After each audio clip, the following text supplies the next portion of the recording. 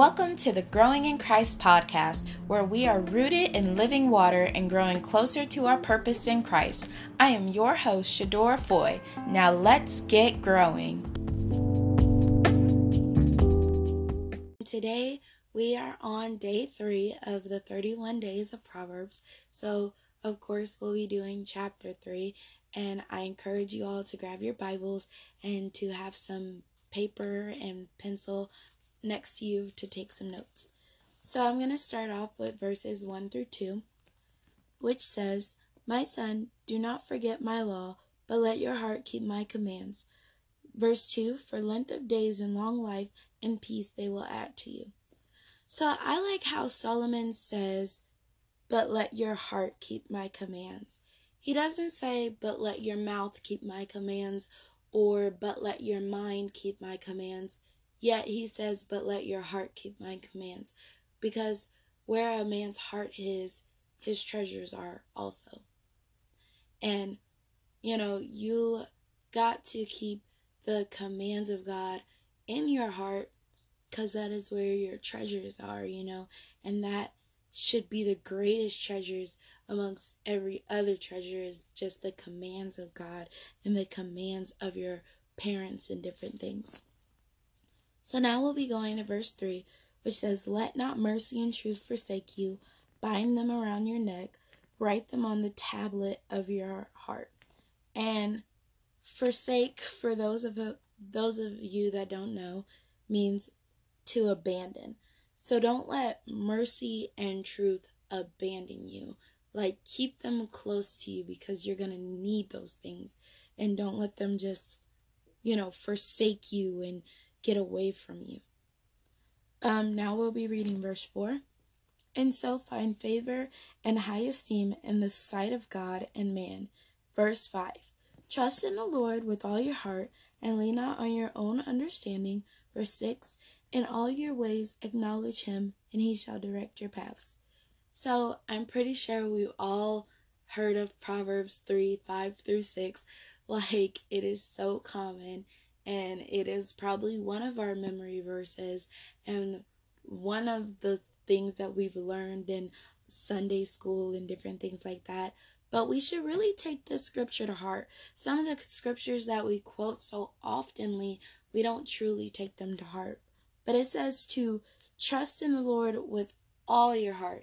Not just some of your heart, not just trusting in the Lord when you can't do it, but just trusting in the Lord with all your heart all the time, and leaning not to your own understanding, and just not leaning into the things of how you expect it to be. Even the things that are so-called normal.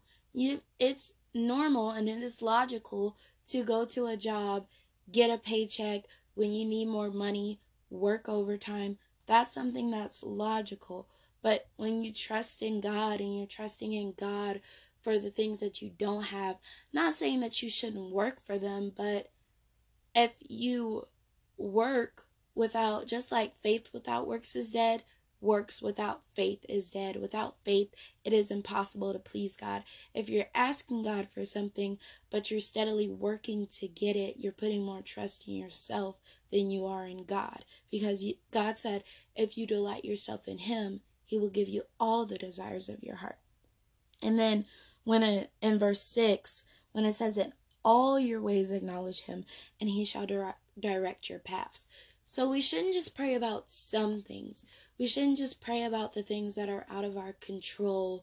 We shouldn't just pray about different things like, "God, cover my food," or "God, do this," or "God, cover me while I'm asleep." But we should pray about all things, like when we're going somewhere, "God, cover me while I'm going here." Or when you're even engaging in a conversation with somebody, "God, keep my tongue." "God, should I go to Walmart or should I just stay home?" Like, it's the little things that we should acknowledge God, and he will direct our paths. So now we'll go to verse 7, where it says, "Do not be wise in your own eyes, but fear the Lord and depart from evil." So that order of 5 through 7 is so perfect, because it's like saying, don't lean on your own understanding. don't disregard God. In all your ways, acknowledge him. Don't just throw him on the shelf. Don't just pray to him and ask for guidance when you want to. Don't just acknowledge God when you want to, but in all your ways, acknowledge him. And do not be wise in your own eyes. Like, don't think, okay, I got this, or I can do this, or it's all about me. I know, because, we don't fight with flesh and blood, but we fight with principalities. We fight with spiritual things. We fight in the spirit. And God is the Holy Spirit, and without being connected to God, we wouldn't be able to tap into the things of the Spirit. So you have to have that relationship to where you're close with God, to know that when you get in an argument with somebody, you may think that it's wise to try and get them to see your point. You may think that it's wise to go back and forth with them, to fight with them. But God's wisdom is telling you, hold on, just pray about it. Hold on, say the things that I want you to say and not the things that you want to say. It's things like that. And with fearing the Lord and departing from evil, we should, like we learned in the first episode, respect the Lord, submit to the Lord, be in awe of the Lord, and depart from evil. Turn from those things. Turn from being wise in our own eyes. Turn from trusting the world more than we trust God. Turn from even just acknowledging God when we want to versus all the time when we need to. And now we'll go down to verse 8. It will be health to your flesh and strength to your bones. Verse 9. Honor the Lord with your possessions and with the first fruits of all your increase. 10. So your barns will be filled with plenty, and your vats will overflow with new wine. So I thought it would be nice to go over these verses because I understand that some people get a little confused when it comes to verses 9 and 10. So we know that if you've ever been to a church, they more than likely have offering where you give tithes. And the Bible talks about, they would give their calves or their sheep or, their crops to the Lord, not money. But nowadays, our currency is money, and it is an offering to God's ministry. When you do that, that's what that is. When you give, because God didn't need their calves. God didn't need their sheep. God didn't need their crops. God doesn't need our money now. So, if he wanted to rain money only over the church so that the church would have more than enough, he would do that. He would. He could just speak that word and it could happen. God spoke a word and the universe was created, and people get mad and think that God needs their money, but he doesn't. It's just about being a part of that blessing, being a part of sowing into the ministry money-wise, because ministries need money, okay? Me doing a podcast, I need money. And anytime that people, even if it's yourself and you feel angry about giving offerings to church, just think about whenever you go to McDonald's or when you go to Walmart. Do you ever give them $10 with an attitude and you just huff and puff and you just be like, well, I think everything in here should be free and I don't think that you all need my money? Like, do you ever do that when you go to Walmart or when you go to McDonald's? When you buy things, do you do that about everything else? So just ask yourself, well, why do I get angry when it comes to God? Why do I get angry when it comes to the ministry and in the church? So because the church needs money. Keeping lights on, owning land is not free. It would be nice if it was, but it's not. And, you're huffing and puffing about $2 in the church offering bucket, but the light bill is like $200 more. So, but God still takes what you give, because if you went to Walmart and tried to pay for a $10 shirt and gave them $2, do you honestly think they will give you that $10 shirt? So you just have to think about that. And I know I kind of expounded on this for a little minute, but I know that some people get it confused when it comes to the church, and they always think that the church is scheming and different things like that. But even the adults who say that, you don't go to the mortgage company and tell them, you're scheming, trying to make me pay for this. Y'all putting my money somewhere else. Or you don't go to the light company saying that. So why do you come to church saying that? You know? So after that verse, we're going to drop down to verse 11, which says, "My son, do not despise the chastening of the Lord, nor detest his correction. For whom the Lord loves, he corrects, just as a father the son in whom he delights." So I kind of repeat verse 12 back to myself a lot. Like, that's what gives me comfort when God corrects me in some things that I do, or some ways that I may sin against him. And just, for whom the Lord loves, he corrects. Which is so true, because God didn't have to give his son for us. You know, God doesn't have to love us.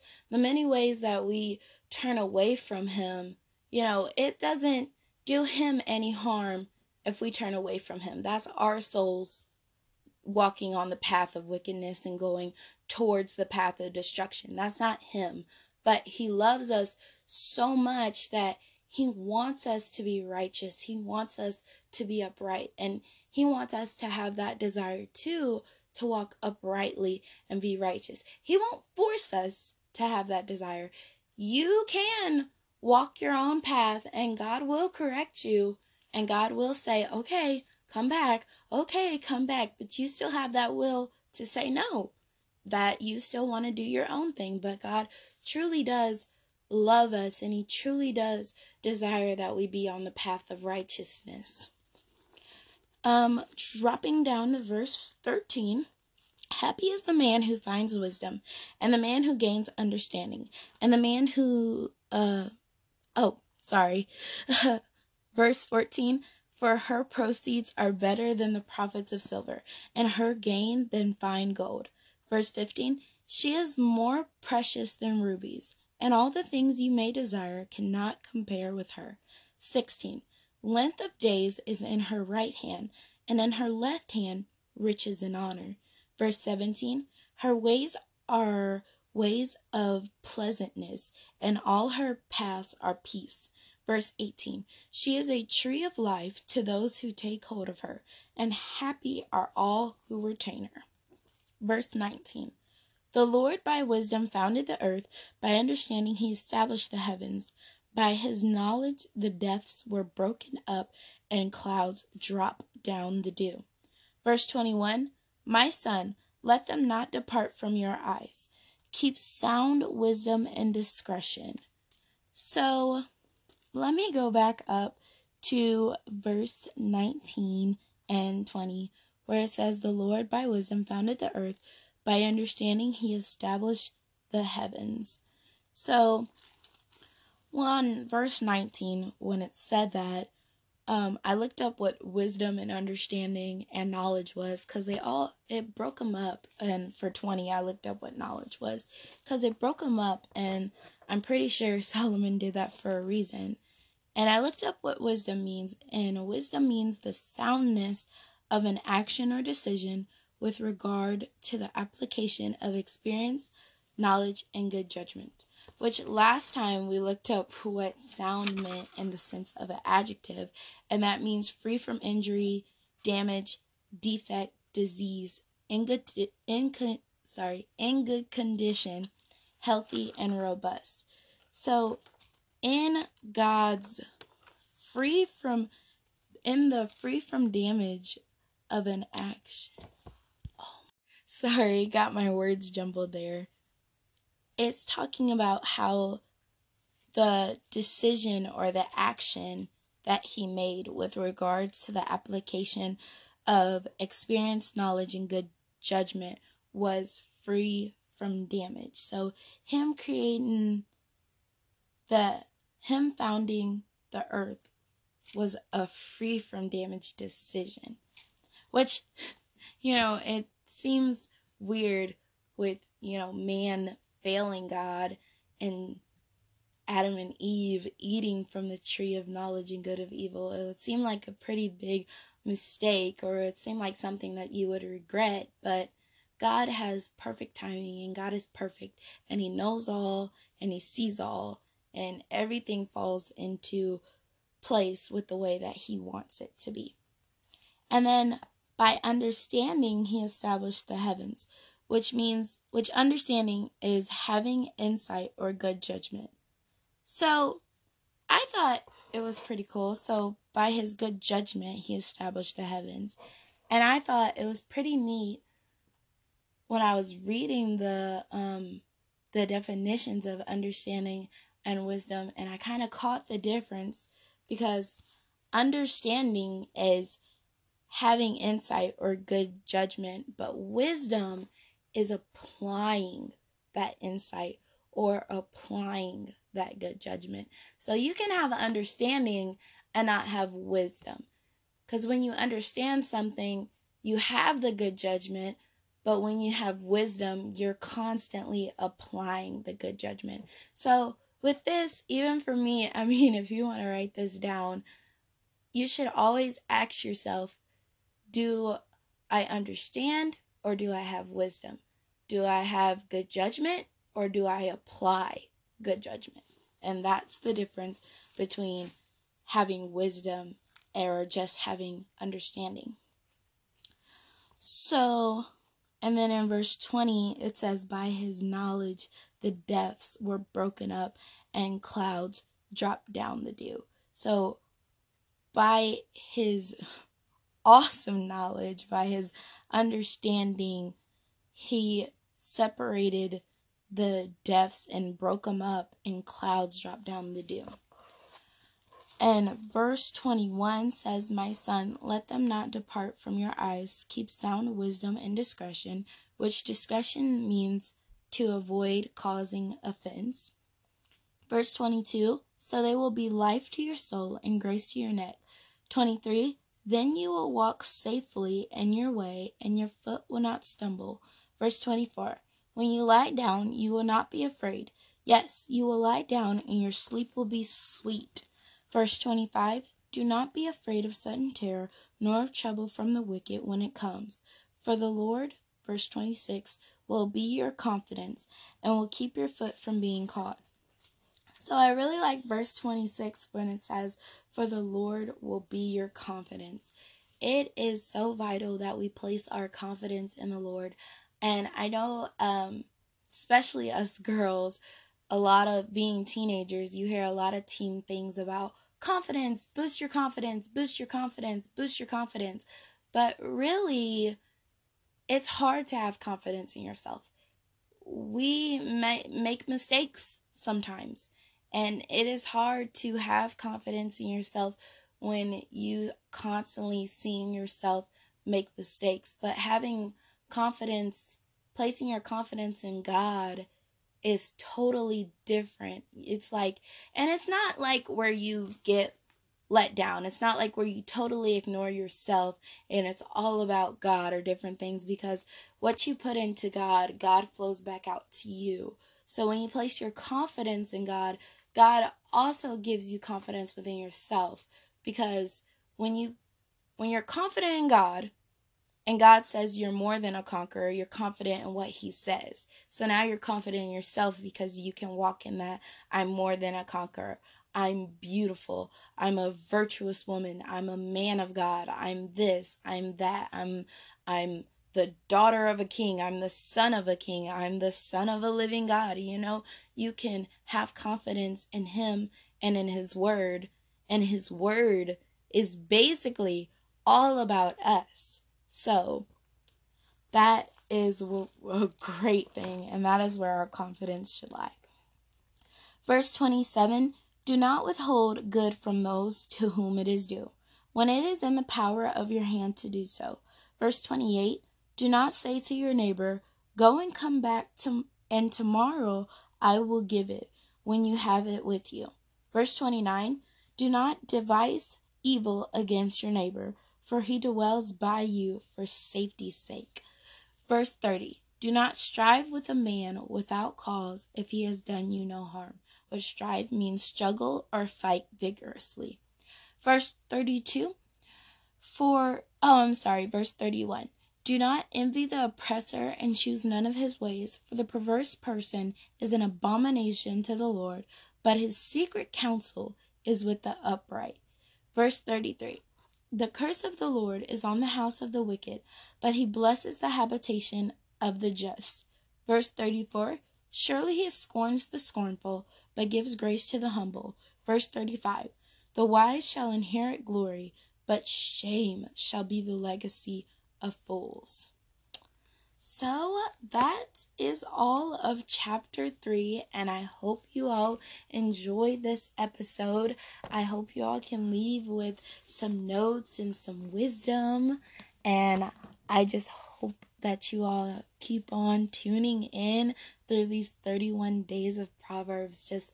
I'm just so happy to start the year off right, starting the year off with wisdom, so that when these blessings start rolling in, we know what to do with them. We know how to take care of them because we have the wisdom of God in us.